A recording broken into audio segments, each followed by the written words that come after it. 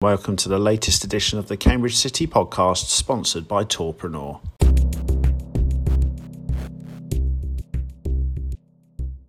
Saturday saw the Lily-Whites host AFC Sudbury at Bridge Road in front of a crowd of 194.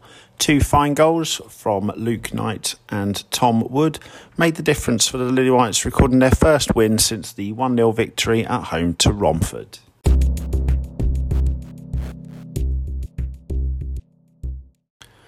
This evening, the first team travelled to Soham for the semi-final of the Cambridgeshire Invitation Cup. With the competition being a realistic chance of silverware for City this season, Robbie Nightingale will be putting out a strong side and will be eager to claim a win.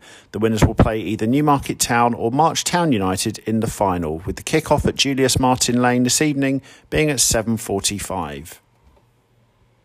Tickets for this evening's match are priced at £6 for adults, £4 for concessions and £1 for under-16s.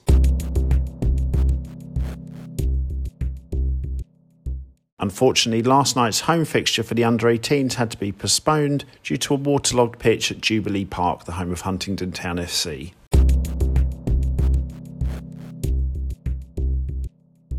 I'm sure we will all agree that Danny Bowness has made a fantastic start to his loan spell at the club from Hemel Hempstead, and he will continue to deputise for Dan George tonight against Soham and for the next two league games. On the subject of goalkeepers, Jamie Head, who was on a dual registration at Bedford, is going to remain with the Eagles, so his registration with Cambridge City has now been cancelled.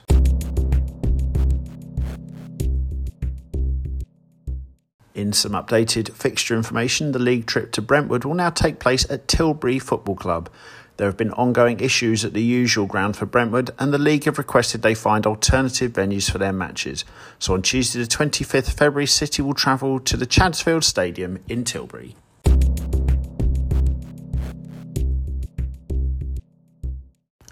The next league fixture for the first team is on Saturday when they travel to Great Wakering Rovers.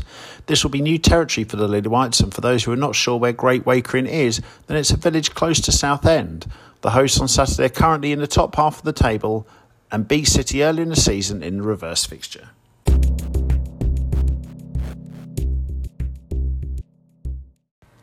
Why not take advantage of some of our fantastic matchday sponsorship packages this season, with match sponsorship available for the home matches against Canvey Island, Felixstowe and Tilbury.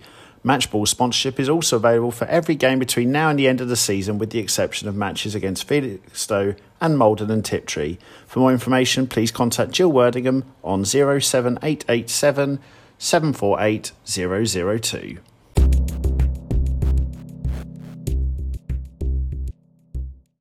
Our Supporters Trust have announced details of their next quiz night, which will take place on Friday the 6th of March at the Histon British Legion, with a maximum of 6 in each team, and you can contact Alice Dewey for more information. Last Friday, the Supporters Trust held one of their famous bingo nights, which raised nearly £200 for the Supporters Trust.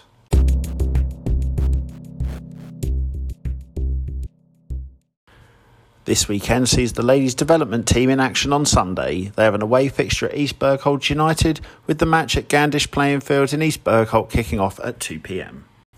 And now we have a closer look at the results from the ladies and girls from this weekend. The under-16s beat Moulton Magpies 4-2.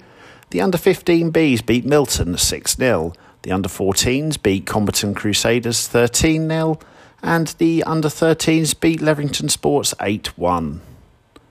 The under-12s beat Camborne 17-1, and whilst in the Cambridge Futsal League, our team came from 4-2 down to win 6-5 against Cambridge Futsal Club. The under-11s played Histon Hornets, but due to FA guidelines, we are discouraged from publicising the results. However, we can report it was a very tight game with lots of energy and effort from both sides and a great game to watch. So well done to the Cambridge City ladies and girls.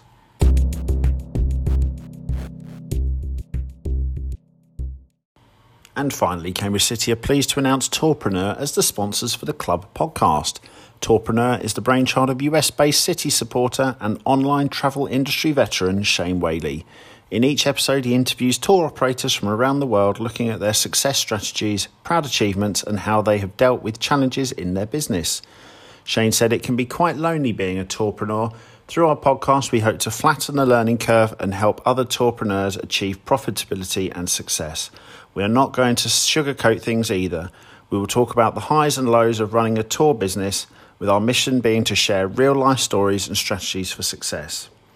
The Cambridge City podcast has become a hit with fans, especially with those further afield who cannot attend as many games as they would like. Initially started for match interviews, the podcast is developing into a way of providing more regular updates on the club as a whole, thanks to the team of volunteers who run it. Shane continued, being based in the US, the Cambridge City podcast has become an important part of my weekend. The podcast allows us to hear direct from the manager, and I'm grateful to Robbie Nightingale for chatting to the fans via a podcast and for the volunteers that host it. The least I can do is sponsor the podcast as a token of gratitude. City podcaster Chris Cox added, we are really pleased to have Tourpreneur on board sponsoring our podcast. Having an experienced podcaster and passionate City supporter like Shane on board will help us go from strength to strength, improving the way we highlight what we do at the club as we look forward to our move to Sawston. For more information on Tourpreneur, search Tourpreneur on any podcast provider, or also look at the website www.tourpreneur.com.